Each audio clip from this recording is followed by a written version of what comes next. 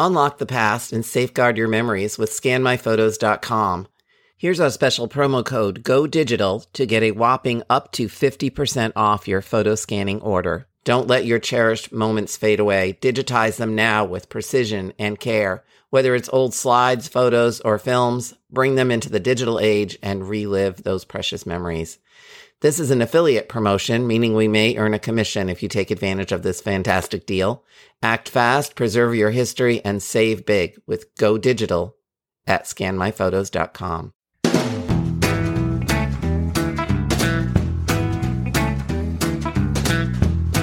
Hi, I'm Maureen Taylor, the photo detective. I really love family photographs. All of them. From the mystery images you find in shoeboxes and albums, to the pictures you snap with your digital devices. No mystery is too small. A simple question about an image can lead to new stories of your ancestors.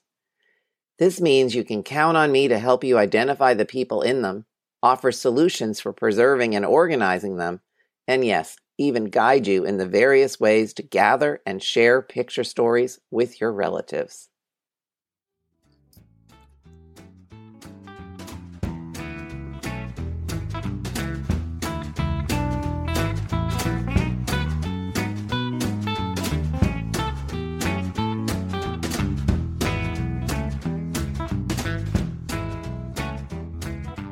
My guest today is Nancy Desmond, co-founder of MemoryWeb.me.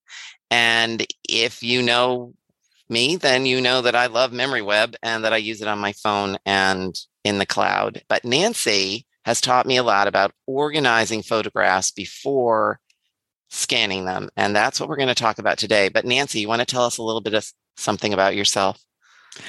Sure. I'm one of the co-founders, as you mentioned, of MemoryWeb, and it's a platform that we built to really help family historians capture photos and details in a way that stay with them forever and make sure that it can be passed on to future generations. So I think you and I and, so many others in our industry, we all speak the same language about preservation and memories. Exactly. So my clients and your customers often come to us with questions and they say, okay, I need to scan my photographs. How am I going to scan them? But more importantly, we don't want them to just take a big box of photographs and just scan them one after another. We want to organize them before they scan them so that when you sync them with the app or you upload them to the app, everything is in the same file structure. So let's go with how that looks like. So you have someone approach you. I'm going to be your client. And I'm going to say, Nancy, I have 3 shoeboxes of photographs. How do I get them into the MemoryWeb app? And what's the best way for me to do that? Gotcha. And that's a great question. That's such a real life scenario for us and you, I'm sure, all the time. So what I would recommend is if you've got 3 shoeboxes of things, I'd go through them and I'd start first by sorting them. Do you just have photos or do you have other things like maybe programs or vital records or tickets and things? I think, do you call it, I'm going to say ephemera. Thank you. You saved me for myself. Ephemera. So if you have things like that, I would probably set those aside separately because they would be scanned slightly differently than the photos themselves. Not so much in terms of resolution, but just in how you would place them on a scanner because they're different sizes. And then I would work with the photos and I would try to find, really kind of think of it like as nesting dolls. And this works, I think, both the analogy for the physical photos as well as the folders that you'll then create on your computer. But take those photos and work from the largest group down. So you may have them from lots of different eras, from lots of different sides of your family, and then also maybe even just those like kind of unknown, but you don't want to get rid of photos. And as Maureen says, never, ever, ever get rid of photos because they may, all of a sudden you might find out what they actually are and they might be significant. So keep them. So work into buckets where if you have like the largest bucket would be from, let's say, a family line, let's say the Jones line, and you have 200 photos out of these shoeboxes from, clearly you can identify it's from that family group. Put those all those 200 in one section and then work within that group. Can you organize them by the next largest group? Is that like a section of time? Is it from the 1900s? Or is the next largest group actually for a particular family member or line of that Jones family, and try to just break it down into those chunks. And as you do that, what you can do is kind of create, I think, different albums or different segments of it that would make sense to keep together because they're related in some way, either by anchored by these people or anchored by a period of time. And then as you have these different sections of photos, I would put a card, a note card, or a piece of paper. It doesn't have to be anything fancy, and just write what that group represents. Maybe it's the Jones family from the 1950s, is this chunk of photos. And as you go to scan each chunk of those photos, make sure you actually scan that note card first, because that way you know that all the photos that are coming after that are for the Jones family from the 1950s. And this will help you once you've actually digitized those images, because then you can take those images and as you sort through them, you'll see the note card that says Jones photos 1950s. And I would also write down the number of photos, say 20 photos. And then you can take those and actually put them into a folder on your computer that says what that note card said. And so you've organized those already into a neat batch that lets you quickly know where to find those and on your computer. Well, you can. So what you're trying to do is organize into small groups, if possible. Yep. So within the Jones families, you have 200 images, and then you know some of them are from the 1920s and some of them from the 1930s. Mm-hmm. And then maybe you have Jones family photos all the way up to, I don't know, print photos up to about 2000 even. Mm-hmm. And you have Aunt Susie's wedding and, Uncle Al's wedding. Those can be groups and folders as well. So subfolders. Absolutely. Yes. And if you don't know if it's from that unknown collection and you have no idea what line of family or who it belongs to, those photos, you can organize it roughly by date too. If it's chunks of time where you can identify this looks like it's from the 1930s to 1940s, you could organize them just by that date and family unknown. Yeah. I mean, this system falls into that rule of thumb, right? Touch something once and then file it. So great rule of thumb. By sorting all of the real stuff first into folders, you're actually filing them as well and then scanning them. And so you have your paper files go with what you have on your digital folders. Absolutely. And those folders, depending on where you store them, definitely on your computer, they will be preserved in your folder structure. But there's other places, if you were to save them on Google Drive or Dropbox or other platforms, would also allow you to take the same folders with those names and preserve them. And then our company as well, MemoryWeb, will do that. But there are platforms that will allow you to keep that so that it's a nice way to have that continuity across all the places that you may store your files or use them. Yeah, I mean, it makes a lot of sense. And it's the most important first step is the sorting. Absolutely. And then you have lots of tips on how to actually digitize them in a way that it has the highest resolution and will preserve them as well. But sorting them really, if you spend a little bit of time up front to batch them, it really can save you a ton of time, both in the scanning process and then also in the organizing process down the road once they're digitized. Yeah, I mean, I recommend that people use a flatbed scan. I like to scan at about 600 to 1200 DPI as a TIFF file, and you can pretty much only get that with a flatbed scanner.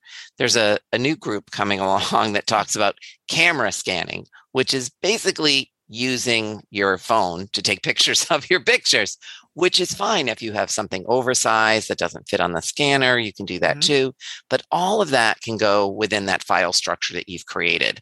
Now, do you recommend, I'm a paper-based person still, I can't help it. So do you recommend that people create sort of an outline on paper or on in a Word document first, just to make sure that their file structure works? Because you're going to have Jones family as a file folder, right? The main folder, and then subfolders amongst that. So maybe in the main Jones folder, you'll have all these oversized or group pictures.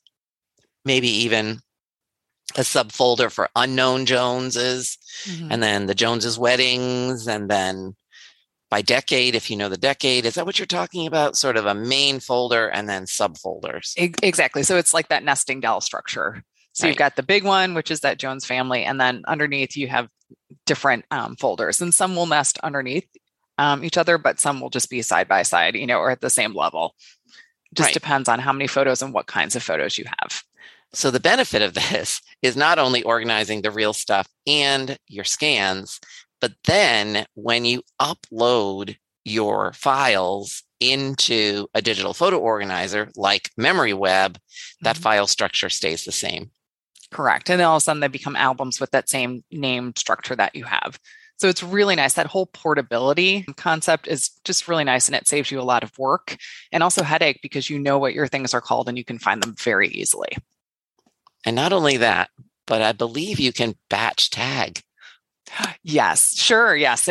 Yeah. In our platform, you can definitely do that. It's really nice to be able to do that. And also, things like facial recognition can really help you out too, because if you haven't identified somebody, or maybe you haven't identified all the photos that somebody is in, facial recognition, it's kind of uncanny. It can start grabbing photos that you didn't realize that person way in the back of the corner is actually Uncle Bob. You just couldn't see, his face as clearly or as large as the other photos. And so you weren't sure, but facial recognition can pick it up.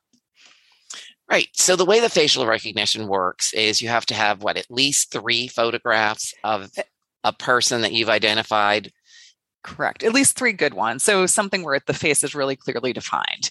And then the algorithm starts learning from there and will then start to automatically tag faces to a person that match the blueprint of that face that you've already accepted.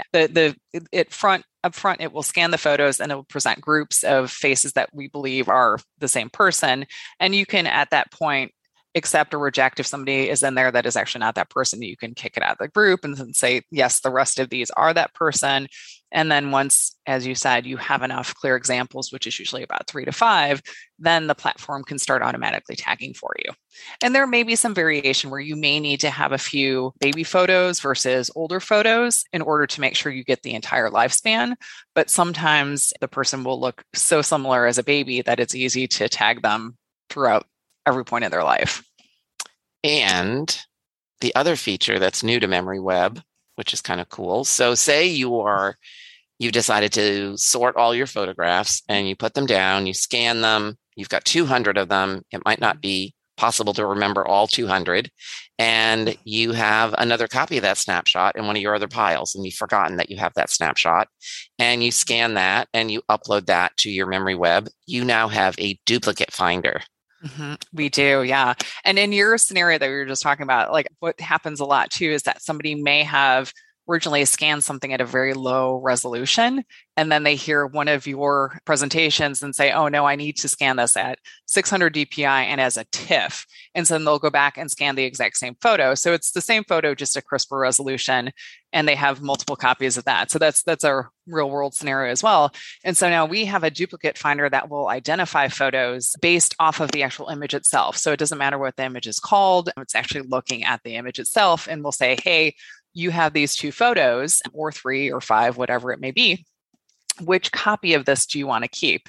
And we'll give you information so that you can help make the best choice about which file. Like it will tell you which one's a TIFF, which one's a JPEG, what the sizes are. So that way you can say, oh, I definitely want to keep this TIFF because it's the higher resolution photo. But then after that, the really cool thing is that if you've actually added information to all the files that are in this duplicate group, you can actually choose through this metadata dashboard which information to keep. You can choose what file name. You can, if there's multiple captions, you can choose which caption, people, all those criteria. And if for some reason you haven't actually added a caption, or you have a file name that's just like a scan number that you don't like and you want to have a better, more logical name based off of what Maureen would recommend, you can actually edit that too, add or edit at that point. So as you're merging and keeping just the one image, you can preserve all that metadata or add new stuff. And if you're wondering if it works, let me just tell you that I ran the duplicate finder on my personal MemoryWeb account, and I don't even want to discuss how many duplicates I have of certain photographs that I have scanned again and again for different presentations, and they're all there. And now I have to dig through them all and clean up the files. And that'll clean up my MemoryWeb files, but then it's up to me to clean up the files actually on my computer. Well, so True. I got my work cut out for me, Yeah. Nancy. There's absolutely no doubt. I have to block out a few days for that. The other thing about albums, and this is a question that comes from my clients often, is okay, so how do I file them? We've discussed that. We're going to create a file structure on your computer that mimics what you have in real life. Then there's some misunderstanding about what you can do with those albums once you're in a digital photo organizer. There's the belief that, okay, well, you have one real photo folder, so you should maybe only have one real album folder on your computer as well. And maybe that's true. But once you put those images into a digital photo organizer, you can create as many albums as you want just by tagging the people or using keywords. And that to me is so cool. So I have tagged in my family collection, like all the people that I know, and I've created a separate album for each person, as Nancy advised me to do. And so now when I want to find a picture of my grandmother, because I tagged all the pictures of her, I'm not digging through mountains of digital images to try to find them. I just search her name and they all come up. And then I just pick the one I want. That's really nice. It's so nice. It's helpful. And to your point about multiple albums, like I just had a real world example of that last month. My sister-in-law is having a baby and she was having a baby shower and we needed to put together a slideshow. And so we were able to look at photos of her husband, and then also grab photos from their wedding album and, from her birthday and his birthday. So we had all these different albums that we could search on and find the best photos to create a brand new album to use at this particular event. And now that's saved for the future. But there's no reason why you can't create all these different albums because they're different cuts of photos that you want to put together and mix and match. Yeah, it's so easy. So easy. So easy. Those days of making a real photo folder and then you need a picture and then you have to go through all of those folders again to find that exact picture that you wanted. Those days are gone. If you're organized, yes. If you create those folders, create the digital folders, scan everything at the right resolution, and then create as many named albums for as many. So if you have a group portrait, say of 15 people, you can create a digital album within your digital photo organizer of different album. I'm going to put quotation marks around that for each and every person that's in that group portrait. So no more do you have to wonder, well, which group portrait is Uncle Alan? You can just search him. Yeah, it's very helpful. Very handy. So helpful. Anything else that people ask you about file structure and portability? Well, metadata, of course. Metadata. Yeah. So you definitely want to add information to photos in a way that will stay with it. So we've talked about the file folder names can be used across multiple platforms in many instances. File names themselves tend to be portable, but I would just recommend that if you're looking to actually organize the photos themselves and add information, just test out whatever organizing platform you're using in advance and make sure that it meets your needs. That if you want to make sure that people's names are still captured when you export a photo outside of that platform, test it out ahead of time before you invest time actually organizing your photos. And Maureen, I know you've got a cheat sheet that gives steps on actually how to do that if people wanted to use that to be able to test platforms out. But that's a big recommendation we have in terms of metadata, is just make sure you evaluate a platform ahead of time to see that it supports your needs. Yeah, and anyone that wants that cheat sheet just needs to email me at photodetective@maureentaylor.com and I'd be happy to send it to you. As far as file naming goes, I tend to name my files, if I'm just doing a big group, I tend to do them in number order with an 001, 002, just so they're separate. But then I can go back in and rename them with last name underscore first name underscore middle name. Then I usually use a B for born. If I know when they were born, you can even just put an approximate. And then a D for the date of when I think the picture was taken. And that gets you pretty far. I mean, sometimes if you have multiple images of the same person on the same day, you might have to say, .1 or not .1, _1, _2, _3, so that you keep them all separate. But mostly the structure works. That's great. That just reminds me of a tip you had once as well, too, that I remember you recommending about writing on the back of the photo as you're scanning it and numbering it. You had a specific way to do that. Can you remind me what that was? So I use a 6B pencil. Okay.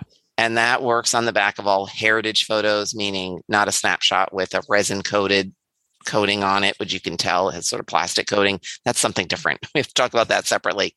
But any heritage photos that don't have that plastic coating, my days as a curator, what we used to do is write on the top of the image, really small, with like a 6B or 8B pencil. And I like these because you can sharpen them in a regular pencil sharpener. And then we put a little number, the whole thing. But there's a number of ways you can scan images. You can scan them front and back and link them inside memory web. So you can put all the information on the back and then scan the front and back and link them within the memory web platform. Some people even put all of the information they have on a picture on a card with the image above it, and then they scan the whole thing. But if you're using a digital photo organizer, you kind of don't need to do that because you're going to embed that information with metadata. But it varies quite a bit. It's true. Oh, and one thing too, since you were just speaking of memory web and the metadata and having that information, if you ever needed to take a photo out of the platform, and as we've talked about in other forums, not every platform reads the metadata these days. It's moving towards that, which is a great thing, but there are still many platforms that don't read the metadata. And you can actually export photos that have what we call a memory stamp on them. And that's, you choose which pieces of information you want to have exported actually on the image. It's not on top of your image, but it's directly below it. And you can see if you want the caption, if you want the date, if you want even a contributed by so that they know that you're the owner of that photo. It is part of the image. So you could post it onto a platform that doesn't read the metadata and you don't have to rekey all that information in. Well, that's one of my favorite features because my handwriting is pretty much illegible. My handwriting is unreadable to anyone but myself.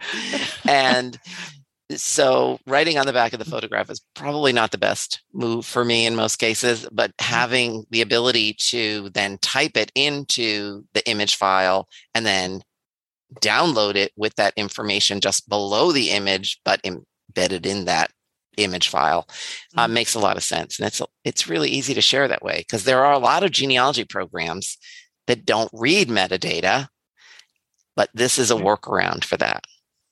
Yeah, that's what we're not going to say which platforms, but no. We're going to say that if you're going to upload something to one of the major players, then when you export your images from memory web, there's an option for do you want to export with the data or not? If you select yes, then that information will be visible and you can upload that photograph to your favorite platform. Correct. And it's always inside your file. It's not as functional if you put it someplace that doesn't actually read it. So that's what the memory stamp helps work around, like you said. Right. So Nancy and I do periodic presentations on various photo organizing topics. And we're doing one, or we have done one by the time this airs in June, which you'll be able to see on the savemetadata.org Facebook page. I think it's the Family History Metadata group right now, still on YouTube. We need to change that. We need to change that. But the group is now called Save Metadata. And so we do presentations. If you have any other questions, feel free to email me, photodetective@maureentaylor.com. And Nancy, your email is? At Nancy D, as in dog, at memoryweb.me. All right. Well, we want to see some really organized photo projects. So send us some pictures. Show us what you're working on. Sort those images and ask us for advice. So thank you very much for joining me today, Nancy. Thanks, Maureen. It's always fun to chat.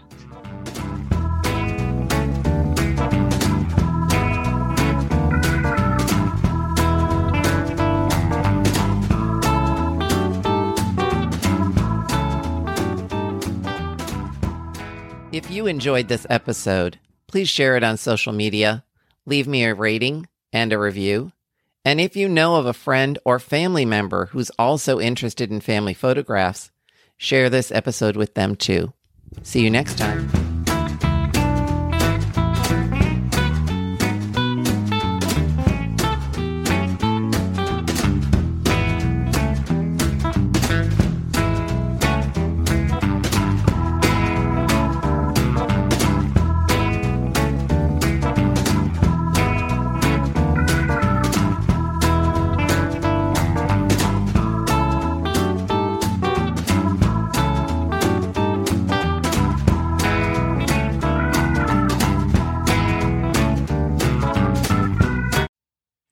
I'm thrilled to be offering something new. Photo investigations. These collaborative one-on-one sessions look at your family photos. You and I meet to discuss your mystery images and find out how each clue and hint might contribute to your family history. And trust me, these images can reveal so much in your research. I have decades of experience in the photo, genealogy, and history industries. This is your chance to learn from me and discover the stories in your family images. You can find out more by going to MaureenTaylor.com and clicking on Family Photo Investigations.